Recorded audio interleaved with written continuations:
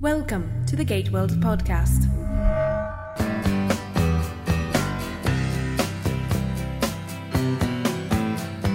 This is episode number 56 of the Gate World podcast. I'm Darren. And I'm David. And this is the show where two nerds sexily talk about Stargate. Alright. It's open line night tonight. We're talking about, whatever. We'll see what comes up. But first, we have lots of Stargate news and Gate World site features to go over, including a preview of a brand new interview with Stargate SG-1, Stargate Atlantis, and Stargate Universe co-creator Brad Wright. Stargate news. Here are your headlines from Gate World for August 19th, 2009. Executive producer Robert C. Cooper is on the record talking about the delay to the Stargate SG-1 and Atlantis DVD movies. We are all eagerly awaiting the third movie for SG-1 and the first movie for Atlantis. Last thing we heard was that MGM had given the SG-1 film a green light, and we just were waiting to find out when they were going to film it. Maybe they're going to film it this fall after Universe is over. They finished shooting in October, so that may still be the case, but here's what Cooper said in an interview with Sci-Fi Wire. He said, "We're ready to go. We're just waiting for the right opportunity. We want to be successful with it. The studio wants to be successful, and we really don't want to proceed with something in the wrong climate," which I think financially it is right now. Basically, the DVD market is soft. It's not what it was even a year ago when Continuum and Arc of Truth were released. When we talked to Brad and Rob in Vancouver in April this year, one of the comments that Brad made that stood out to me was, Continuum and Arc of Truth were really successful when they were released, but Doesn't necessarily matter. a lot has happened since then. I mean, Yeah. There's a major worldwide economic crisis that started around September when the U.S. market started going hinky. So their MGM, it sounds like, is sort of putting the brakes on and waiting for the market to suss itself out before they commit the money to this. I find that very interesting because when money is tight right now, I notice people go out less and less, which means they stay in more and more, which means they sit on their asses in front of their TVs more, which means they must have things to buy and things to rent. I just don't understand. I think this will be a fruitful time for home entertainment, so I don't know. Yeah, and I don't know what the numbers actually are for DVD sales. As far as we know, we haven't really tracked it, but as far as we know, the releases of Season 5 of Atlantis and other things that Fox has been putting out have been doing well. Children of the Gods has done well. Brad will feel that in the interview. The one thing that I want to address is the comment that some people have made that MGM has a fixed amount of money and they've decided to put it all into Stargate Universe instead. Mm-hmm. And you just got to say, that's comparing apples to oranges. First of all, Sci-Fi Channel, because this is a broadcast show, Sci-Fi Channel foots a lot of the bill for the production of the show.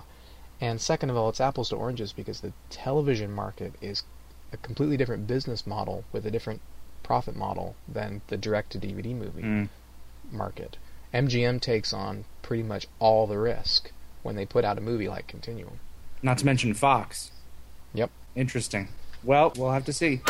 Expect a brand new edition, in fact, the 15th anniversary edition, in high definition, of the original Dean Devlin and Roland Emmerich film Stargate, heading to Blu-ray October 27th, including 4 hours of bonus material. We have the picture in the Gate World news story here. It's the pyramid and the team on the hillside, and they're being shot at by a death glider while they're standing there looking thoughtfully. I just looked at that closely. I'm like, that's kind of funny. Well, I think the cover is pretty cool. I never really looked at it that closely. I think the cover looks cool. But yeah, you're right. I thought at first that the glider was shooting at the pyramid, shooting at the entryway, and no, they're being shot at. And they're kind of just standing there. The other thing is, this is, I don't know, the umpteenth release of the Stargate movie. They did the original, they did the special edition, the Ultimate Edition. 5th or 6th or 7th release. But this is the first one that says Stargate the Movie on the cover. Stargate the Movie is not put out by MGM. They own the rights to the concept and the characters.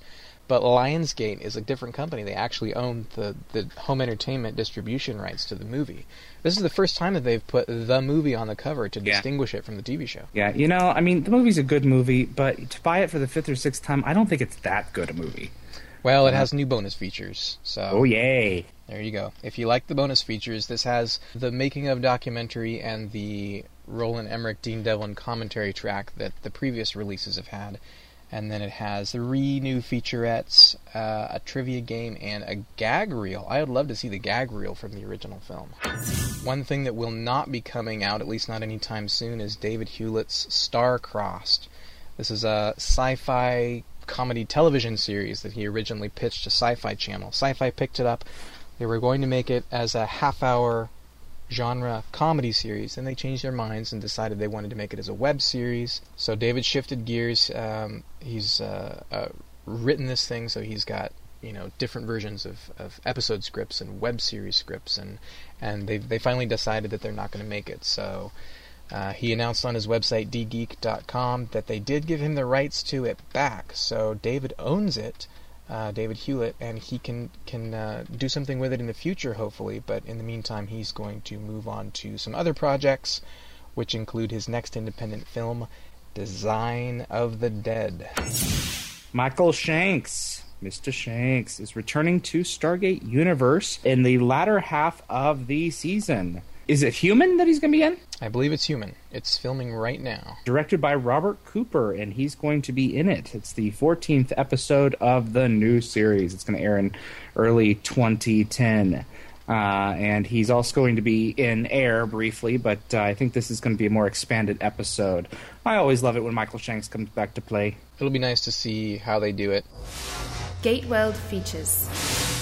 This past week we published a short little review of Coveroos. This is a new cell phone or iPod accessory. Coveroo.com for the last several months has been selling officially licensed Stargate Coveroos, and they sent me a couple of these to look at. So there's a little bit of a review on the site, and I'm looking at my BlackBerry right now, and I have the Gate, little etched Stargate, on the back of my cell phone, and it looks really cool. It destroys your resale value of your phone if you ever intend to do that. Well, that's a nice little thing about Coveroos. If I can plug this thing, is when you order it, you get the whole battery cover. So you are replacing your battery cover, and keep the old one in your desk drawer. Well, see, there you go. Just replace it. If they don't have your cell phone model, you can mail in your battery cover, and they'll do the etching for you. Interesting. But then, obviously, you don't have a blank one. We have a brand new interview with Stargate SG-1, Atlantis, Universe, executive producer Brad Wright. He does so much. He does so much, and he's going to be heading your way in interview form next week. It's a 10-minute piece, and we talk exclusively about Children of the Gods' final cut, the rationale for why he decided to go back in and redo it. We discuss a couple of things a little bit more in depth than he did with Rick. The interview is mainly for people who have already seen it, because we do spoil a couple of things in there, but it is also for people who are considering buying it. That's one of the main reasons why I did this. So, and he takes a moment to address a couple of the criticisms that have come up since it's come out. And as brief as it was a very good discussion. In addition to revoicing Christopher's entire performance, yes, we edited it in such a way that it allowed Teal'c's change to be far more organic. You can see his misgivings as to the goings on in Gould World much sooner, and so it's less of a shock when he throws O'Neill the staff weapon. It's not such a Deus ex machina. It's okay. This guy was sympathetic from the beginning. It's more fulfilling too. Yeah. Threshold in season 5, you deliberately go back in and explain how Teal'c went from where he grew out of his feelings of resentment for the Goa'uld, but it's much clearer in this version of the pilot now that this makes more sense. I toyed with putting that scene that I wrote in the Threshold. I was wondering if that was going to go in. I toyed with it, but it's not necessary. And I wanted deliberately to see how, because it was something that Brad Rines and I talked about at the beginning of the editing process. I wanted to see how successful that was going to be, and I thought it was successful enough. It didn't need any further material. In fact, it's a shorter movie. If I had a lot of money, and I didn't, but if I had a lot of money, I would have completely rewritten the opening sequence. Wow. And reshot it. The idea of the poker players, yeah. I hated that, and I was not a fan of it at the beginning. The beginning of your show should feature a bunch of people strangers, who... yeah. Yeah, exactly. So that's going to be out in audio and text form next week. And next week after that, we're going to talk with Mr. Jonathan Glassner Excellent. Yes. So you have the two show creators back-to-back SG-1 show creators. Here's another site feature. Also, this past Monday, I published an editorial, an opinion piece about this controversy about the upcoming Stargate Universe episode Sabotage. There are some casting documents that have been floating around the interwebs that a lot of people have taken various issues with. There's actually a lot of issues that are sort of intertwined. So some people take issue with one particular aspect of the information, and others with a totally different aspect. It's been a bit of a brouhaha online, so I decided to weigh in. This week on the Screen Captures Gallery, we have launched SG-1 Season 6, which includes all the director's series from that season, and those are on the site now. And next week, heading your way, expect SG-1 Season 7 featurettes from the Region 1 DVD. And that's going to be in the Gate World Gallery soon. The Friday Five has returned. Last week we talked about cliffhangers on Stargate SG-1 and Stargate Atlantis. We've seen 15 seasons of To Be Continued, 15 seasons of finales and mid-season two-parters and major aha moments, plot developments. When I first decided to do Friday Five for the summer, and it is a summer thing at this point, this was one of the ideas that I was thinking about first. So I'm glad that a couple people actually reminded me. This was requested by readers.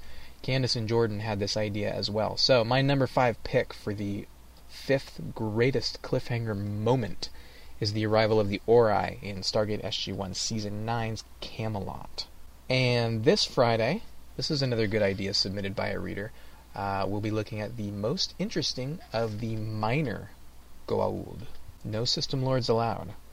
The main discussion. Tonight is open line night, which means we are taking your voicemails, we are taking your emails and forum posts, and we also have a couple of super special guests to bring on. Kevin Call is the executive editor and webmaster of FusedFilm.com. We'll meet him in just a minute. And then we'll have Gateworld Forums, Tammy Farrar, who we know and love. Family spending the rest of the summer here before we ship out for Scotland in September. And we got all moved out. Man, that was a pain and a half.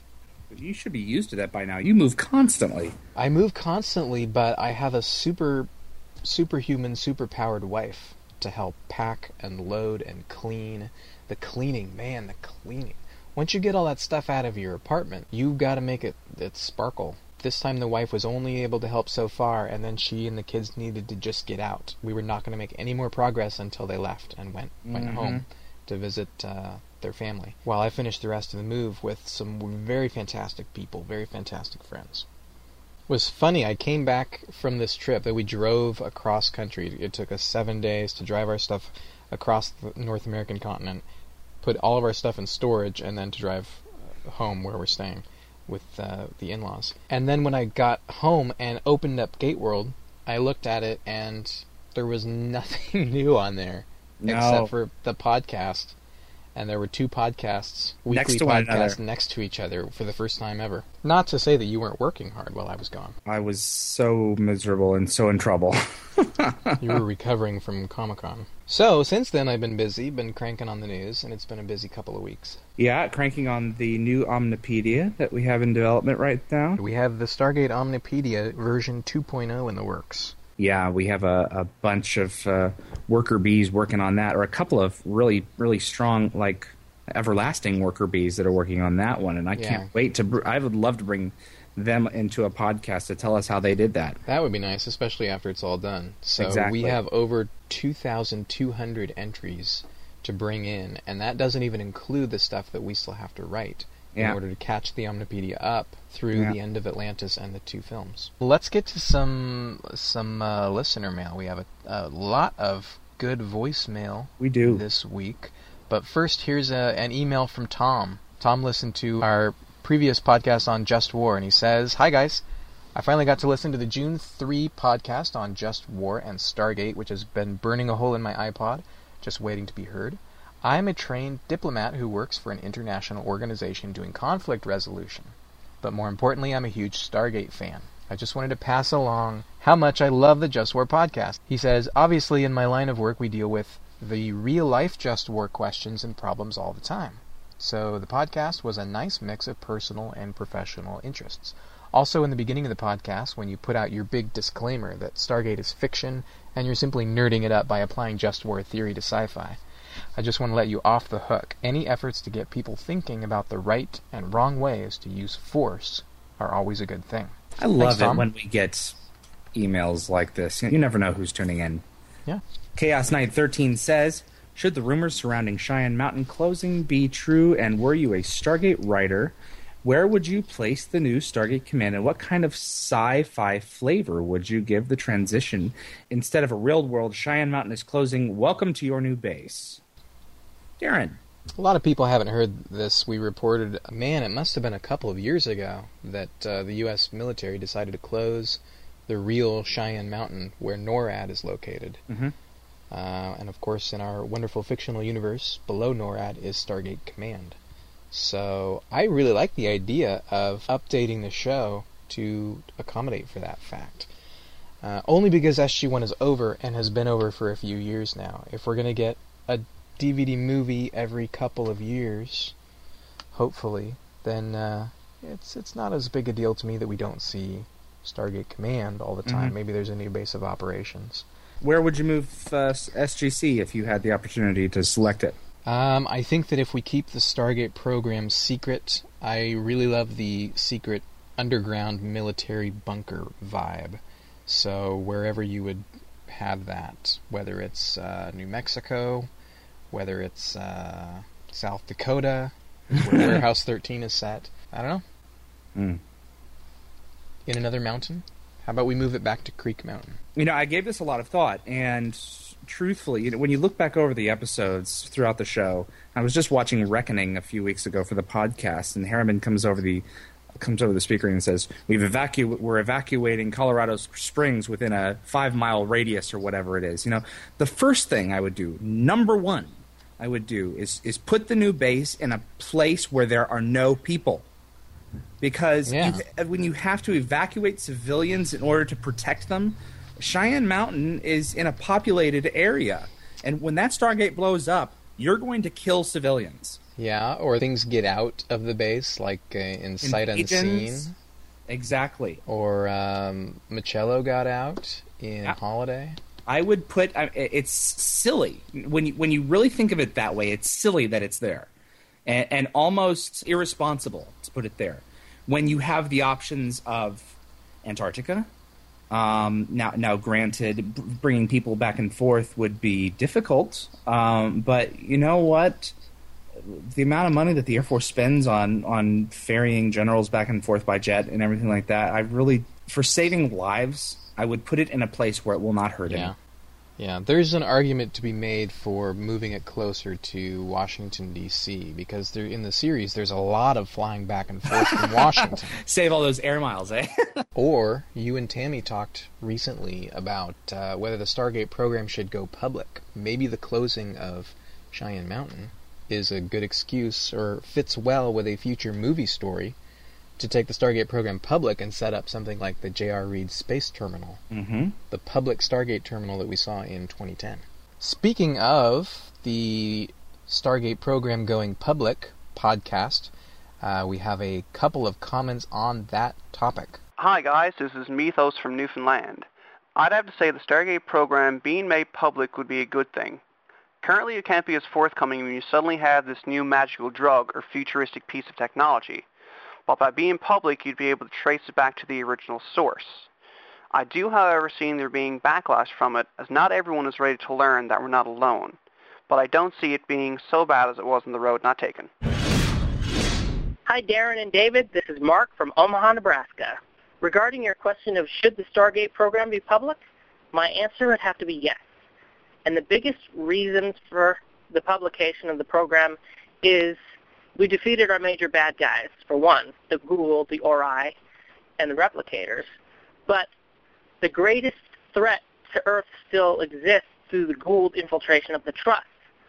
And as long as the program remains secret, there will always be a greater threat that will one day, probably in true Goa'uld fashion, try to take over the planet. There are still probably Goa'uld on Earth, and we've never really made it priority number one to go after them. Yeah, it seems like somebody like the NID should be tasked with tracking down all the different connections with trust people and testing you for symbiotes. Hello, I'm calling from Minneapolis, Minnesota. In the episode Bad Guys, when the team figures out they can't dial home, Vala says all they have to do is wait for Landry to send a laptop with a dialing computer on it. Carter, in the pilot episode, explained that it takes 3 supercomputers to dial the Earth gate. So my question to you guys is, how big of a computer do you need to spin a gate? So Carter has this line back in the pilot that it took 3 supercomputers and a bunch of chicken wire to MacGyver the Stargate without a DHD. And yet we hear in Bad Guys that apparently all we need is for Landry to send through a laptop and a power source and we can dial the gate out. What's going on? Not quite a generator, man. Is it just the power supply? I'm not sure what it is, but all those machines in Cheyenne Mountain, I mean, when it really comes down to it, those are BLUs. Those are blinky light units. They're there for show. They're there because it's much better looking than blank rock slabs all along the walls. At some point, you just have to say, in the movie it was Creek Mountain, in the show it's Cheyenne Mountain, you can't get around it. Well, in 10 years, maybe that's just the technological development as we've gone from a room full of supercomputers and we've Macintoshed it all the way down to your PowerBook. But what I don't get is the interface of a laptop with a Stargate. Are we to expect that Stargates are now USB compatible? It's FireWire all the way. No. That's a good question, though. It is a very fair point. Hey guys, this is Jeremy Solo from Michigan. I was just wondering if you think it's possible for a Goa'uld to take a Wraith as a host. And if so, do you think it would be any different from a normal Wraith? Could a Goa'uld take a Wraith as a host? Yes. I would think so. What would said Wraith Goa'uld be? Would he have Wraith priorities or Goa'uld priorities? Maybe it's something that the symbiote could heal, that need to feed. That's interesting. If it wanted to. It wouldn't necessarily have to. It's not necessarily a condition or disease. Well, Wraith hunger is, I would think, a disadvantage. If you get captured or something and you need to feed, you're in trouble. I think there was a lot to that in the last season of Atlantis. Todd was seriously considering doing this genetic therapy treatment because it would give him an advantage. Hi, Darren and David and Tammy. Shirt and tie here again once more in Ireland. Just a question for Open Line Night with regard to the music used in the Stargate franchise. I'm a huge fan of the Joel Goldsmith score, and I can assume that he's back for Stargate Universe. But I wanted to know what your thoughts were on contemporary music and the use of such in the series.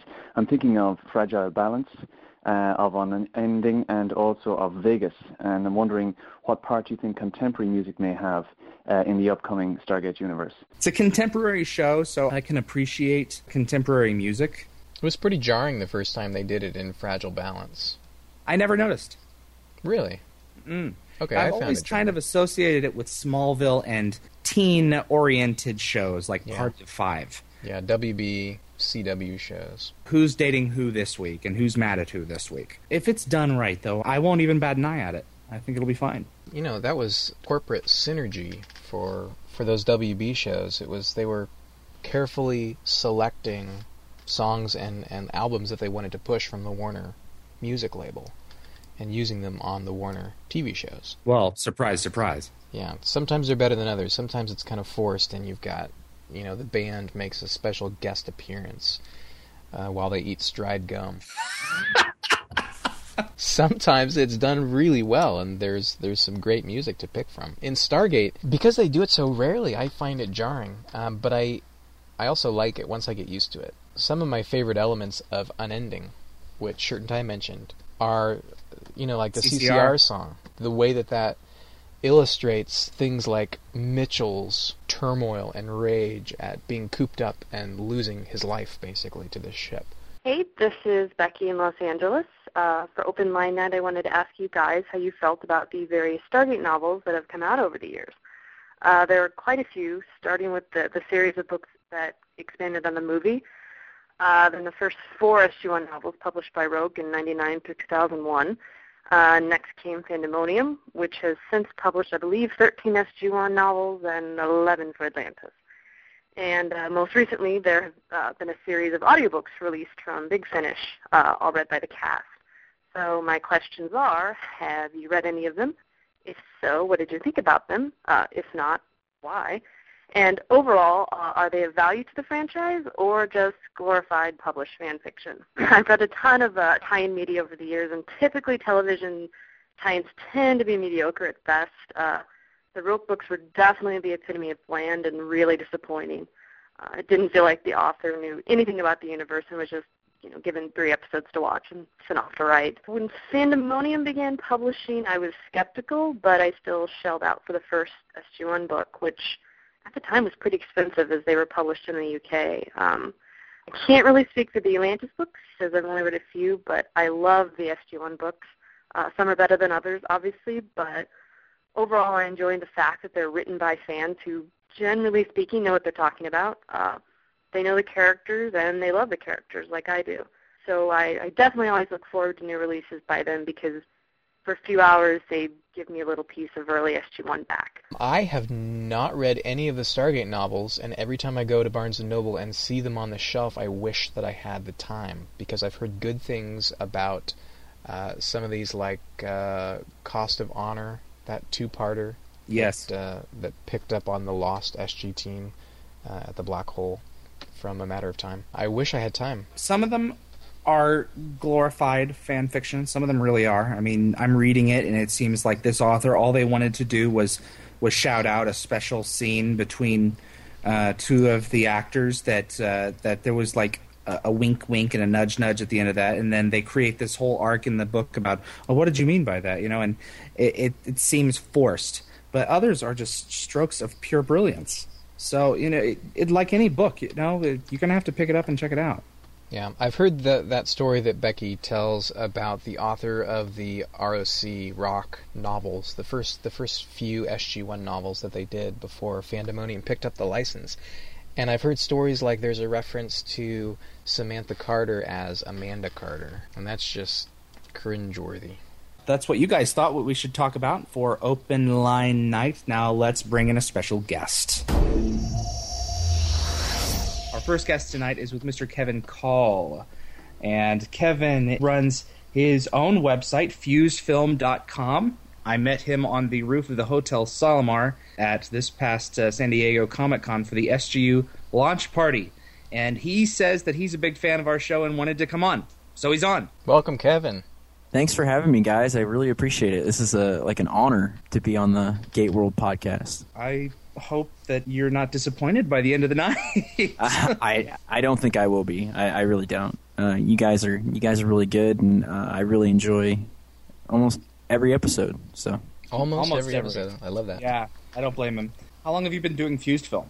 Oh, let's see. A little over a year and a half, and I started it when I was unemployed after I graduated college, and wanted something to do that wasn't just sitting around waiting for an interview. And I really enjoyed writing. I really enjoyed talking about movies and television, and so I started my own little personal website, and it eventually evolved into fusefilm.com. Movies, television, I mean, that entire industry is kind of your domain. That's such a broad base. And the only way that I think Gate World has really been successful is because it's been so niche.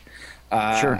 How do you divvy up the priorities, the responsibilities? How do you know what to write about and what not to? Or is it just a matter of, I like that, I'm going to write about that? I think it's a combination of those things. I think a lot of it is, just things that I enjoy writing about. So there is a lot of fanboy-centric material that's on the website, a lot of superhero films that we talk about, a lot of the geek-centric shows. So that's kind of our primary material. But there's other things that I enjoy writing about that isn't that, and that's the stuff that I'm actually learning about.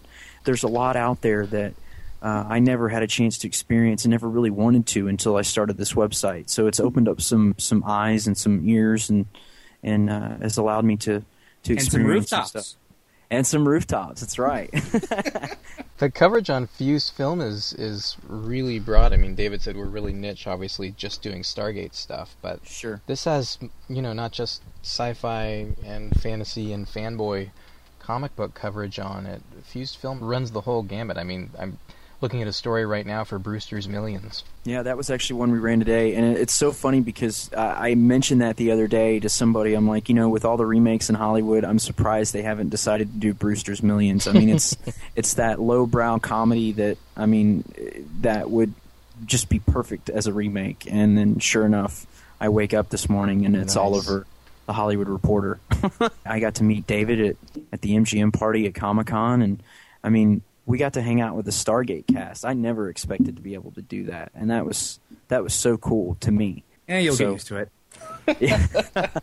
yeah, I guess I will be. But it's fun, and I love it, and it's becoming more and more of a passion, and it's expanding into various other projects that I'm becoming passionate about. So we'll see where it goes. I'm going to continue doing it until I guess I get tired of it. So. Have you been a fan of all the incarnations of Stargate? And do you expect to... Well, obviously, you were invited to this party, so you're planning on watching this one and enjoying it as well. Absolutely. I think we talked a little bit about it at the rooftop when we weren't being thrown around in different directions trying to talk to people and stuff like that. And I remember one of the things you asked me, David, was what did I think of Stargate Atlantis? I was a big fan of SG-1. I found Stargate when I was a senior in college. A buddy of mine had all the seasons on DVD, and I had watched syndicated episodes randomly late at night on television, but never had watched the show from beginning to end. So I started watching Stargate SG-1 and just fell in love with the whole adventure aspect, the witty dialogue, the team. It had kind of an A-team feel, but it was like in space, and that to me just was so cool. A-team in space, I like that. I was a fan already of the movie. That's one of my favorite movies that my father and I watch all the time, and so it's I was already a fan of the film. So when I saw SG-1 in college, and I literally didn't go to class for a month. I knocked out. I think at the time it was 8 seasons of SG-1 on DVD, and then I fell right into season 9 when it started, and just loved every minute of it. And then Atlantis, I started watching the DVDs, and I liked Atlantis. I didn't love it. I thought Atlantis had so much potential to be this just completely new, different version of Stargate and really expand, and it almost was like they were trying to do the same thing that they did with SG-1. They were trying to repeat characters and storylines, and it seemed to me they never knew exactly what they wanted to do with the show and the concept, and it just was kind of I think that's it right there. You skipped college to watch SG-1? I didn't skip college. I just didn't go to class. Great distinction. I had a marketing teacher that called me one day, and he's like, "Kevin, you haven't been to class in a while. Is everything okay? Are you ill? Is something wrong at home?" And I said, "Oh no, I just haven't really felt like going to class." And he goes, "Well, at least you're doing the work, so I guess everything's cool, So I was doing the work. I just didn't want to go to class. I'd rather sit and watch Stargate." I just told David that he needed to watch the Defying Gravity pilot. But if it's going to get canceled, I'm not going to worry about it. Hey, good shows out there get canceled. You watched Firefly eventually. Yeah. Because no one quit talking about it. I was just thinking around online last week and had not even heard of this show. And, which is, kind of weird because I'm basically online looking at news for sci-fi television. So this one flew in under the radar, and I said, "Oh, it's on Hulu. I'll go watch the pilot." I watched it, and I loved it. It stars Ron Livingston from Office Space, and Stargate fans are going to recognize Christina Cox is in it. Yep. She's done several guest appearances on Stargate. Laura Harris is in it. She was on Dead Like Me and then did the Atlantis episode The Game. And they're both major characters, major cast members. See, this is how I stumbled upon Virtuality through Hulu. And that's another excellent pilot that got a no-go. Yeah. It's really disappointing. Yeah, but at least this one got an order for some episodes. Yeah, so that's true. Maybe it's going to be 13 episodes and it won't go anywhere else, or maybe maybe they'll be okay with the lower ratings because it's a summer series and they'll just decide to do another 13 next summer. I mean, I'd be happy with that. I think they picked that up actually for 20 episodes or more. Oh, did they? Yeah, they gave it a full season go, and I really think that ABC was really on board with it because, I guess they're trying to find what their next Lost is going to be. Yeah. And knowing that the last season of Lost is coming up. Man, and I hope this is it. I think Defying Gravity is a start, at least. I mean, it seems like it's in the shadow of other shows like Flash Forward and V. But I have to commend ABC for being a very genre-friendly network right now. It really has been, yeah, since Lost premiered especially. So check it out. That's what Open Line Night is about, is everybody promoting other shows. Plugging non-Stargate stuff. Where are you from? I was born in St. Louis, Missouri. I'm from Carbondale. Well, there you go. I'm actually near to Carbondale. I live in a smaller town, but okay. Everyone recognizes Carbondale. So. Yeah, I actually, my best friend Larry Spears, who I went to college with, is from Carbondale. And actually, for all of your readers out there, this is a small world. David went to college with Larry's best friend, Nick Skovsgard. And Nick used to come to St. Louis all the time during the weekend to party with us and hang out. So it's just an absolute small world there. It is a smaller world than you think. Larry Spears is Asian, right? Yeah. I went to a children's choir with him for 4 years. Sat right next to him. Really? And he's your best friend? Yeah, he is literally my best friend. Yeah, I grew up with him. That's... Ask him about me. He will know exactly who I am. How small of a world is that? That is very, very small. Who'd have thought? Wow. So I know 2 people in your life. That's awesome and creepy at the same time. I had a friend in junior high named Larry Spears, but he was not from Carbondale and he was not Asian. No, not the same Larry guy. Had this full cut, and his dad taught at John A. Logan College. Yeah, he was a biology professor. Yep. I think he still does. I think he still teaches. Dr. Larry Spears and son Larry Spears. That's correct. Oh my God, that's so awesome. Did he play piano at all when you guys were in the choir? The only thing that he and I did was get in trouble. Oh, that's cool. Oh, it's definitely cool. Yeah. So what are you guys working on at Fused Film right now? What's the big next thing? Oh man, that's a very interesting question. Is it just kind of the daily grind covering the news? Well, I think that's always the big priority is covering the news, what's out there. I'm in the process of kind of reevaluating some of our current features and the ones that I want to keep and the ones that I kind of want to bury and see what we want to do with them. And so there's that.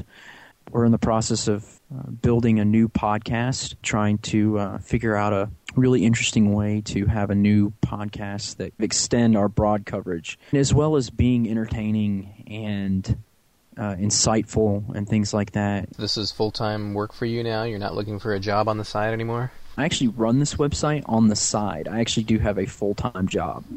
I am a marketing public relations coordinator. It's the world's largest single-owned Wendy's franchise, meaning that they are a franchise of Wendy's old-fashioned hamburgers. We own about 100 restaurants in the South, and I do marketing and public relations for all the 100 restaurants. All right. But they are single-owned, meaning it's still a mom-and-pop operation. It's there's not a corporate entity that owns, like it's not like a shareholders or anything like that. So it's just a husband and a wife. And so that's what I do. And Wendy's is delicious. I am a fan, actually. I think that... Well, that's a good thing. Wendy's got me through the last 3 years of school. There you go. That was all we had. I've been doing Gateworld on the side for years and years with a full-time job and then as a full-time student, so... I know exactly what you're doing, what it feels like. And that's one of the things I'm actually looking into going back to school and getting my master's degree. So there's that I'm trying to work out on the side. And I just, I've hit 2 years at my current job. Mm-hmm. And, the website's a year and a half. Actually, the website's almost 2 years old. And it's figuring out where I go from here. I'm only 24. So I'm not in a rush, but I'm in a rush because I don't want to hit cruise control. And then I wake up one day and I'm 38 and I don't know what I'm going to do. Looks like you're on track. Well, Kevin, thanks for your time. It's not a problem. I appreciate you guys having me, and thank you so much to your readers. And I want to say hello to Morjana if she listens to the show. She's always been a big supporter of Fuse Film when we write something on Stargate, so I appreciate her, and I appreciate you guys. So thanks for having me. Thanks, man. Thanks, Kevin. And we want to make sure to talk to Tammy before the show is over. Let's beam her in. Welcome, Tammy. Yay, I'm the icing on the cake. How's that? Right. Yeah. Yeah, so I Saving figured the best for last. Yeah, so, well, I told Darren I had, most I could do is give a shout out to my 4 fans. You're up to 4? 4 now. Let's count them. 1, 2, 3, 4. Oh, man. If I would have known that letting you guest host was going to have that effect, I might have chosen someone else. Now it's going to go to your head. Oh, that's all right. My ego's already humongous. It slides right in. I was thinking, what can I talk about? And it's like, and I thought, well, shoot, what do people do when they're waiting for all their shows to come on? It's like you catch up on everything. Yeah, that you haven't. And that's what it was funny. I was talking with some other people in the last few days of what have I been watching, and I'm catching up on all these shows that I haven't seen, because you have set shows that you watch. We hadn't seen the Fringe, and so now we're catching up on all of that. And I'd never seen Burn Notice. So, and I started from season 1, and I'm now up to season 2. I mean, because I'm just totally hooked on that. Heroes season 2. It's staring at me inside its packaging from across the room here. And I was at Walmart today, and on the banner was Heroes season 3 coming to DVD. So I'm really far behind. Yeah, that's just a few weeks away. Heroes season 2, you need to burn through that like you're ripping off a Band-Aid. Yeah, that's what I've heard, and that's just why I'm not engaged in watching it, because I know as soon as I start, it's going to be like a long trudge till the end of it. Well, and I told David I swore I wouldn't watch Heroes. Or is it Heroes or Lost? Lost I'm not going to watch until the show is done, and David's bought all the DVDs. Well, you may have to have a Blu-ray player at that point, because once I rebuy the show, it will be on Blu-ray. Hence the point, rebuy. Yeah, then I'll go over and do puppy eyes and have you sell me what you have at a discounted rate. Yeah, I'm gonna sell those in order to buy the other one. Oh, okay. So they're with my discounted rate. Yes, well, see, like 5 and 6, I'm not gonna buy on DVD, so wouldn't have those anyway. Man, I have seen more NCIS in the last week than I have in my entire life. My in-laws eat, drink, and sleep it. Wow. Do you like it? It's okay. I like, as far as procedurals go, I've always been a CSI man, and NCIS is definitely a little bit softer and more lighthearted. We were just talking about ABC's new show, Defying Gravity. I met and did a short interview with Laura Harris a few years ago, and ever since then I've had a mild crush on her. She was on Dead Like Me. She's the blonde girl from Atlantis' The Game. She's a sweetheart, and she's from Vancouver, so she's a Pacific Northwest girl, like I'm a boy. I loved where that was going. We're keeping it in chunks. Course here, correction. David. She's a Pacific Northwest girl like I am. Before the operation. If you'd like to, I can give you my voice, because that's very deeper than both y'all's. So. Yeah, you would definitely be a baritone. When I project more, I sound more like a guy. But when I talk softer, I sound like a 1-900 number. So, which way do I go with this? Well, that's Tammy Farrar, everyone. Yes, thanks for coming, Tammy. Thanks for having the last word. Well, thank you for letting me be part of it, even though I didn't really have a whole hell of a lot to say. And thank you, that's okay. Welcome to the West Coast, Aaron. Thank you.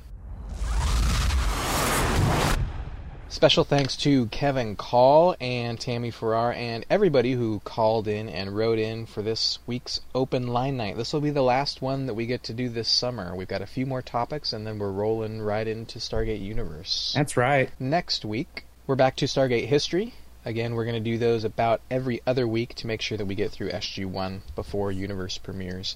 So we're talking about Season 9. So this week's question is... What is your favorite episode from Stargate SG-1 Season 9, and why? You tell us, and then we will tell you. That's right. You can give us a call on the hotline at 616-712-1647, or please write to us in the podcast feedback thread in Gateworld Forum. Voicemails are always better to listen to, as we got so many great ones this week. They make for a more fun podcast for you to listen to, even if you don't like hearing yourself. So just call anyway. Suck it up. More voices break up the day. And then September 2nd, this is a good topic that we talked about last week. What do fans owe the show? If anything, week after next. 2 weeks. And then September 9th, we'll come back and finish up the SG-1 television series with Season 10, and then we'll be sure to move on to Arc of Truth before September is over. That's with this week's show. It was a big one. We had 2 guests instead of 3, which we did for the 50th, and it still ended up being a big show. So tune in next week. We'll continue our SG-1 history marathon. Right on. We also gave you that preview of our interview with Brad Wright. That'll be up at Gateworld in just a few days. And if you want links to any of the episodes or characters that we talked about, in addition to all the news stories, all the handy links are in the show notes, episode 56 at gateworld.net. So from gateworld.net, this is David. And this is not David. And we'll catch you next week on the Gateworld Podcast.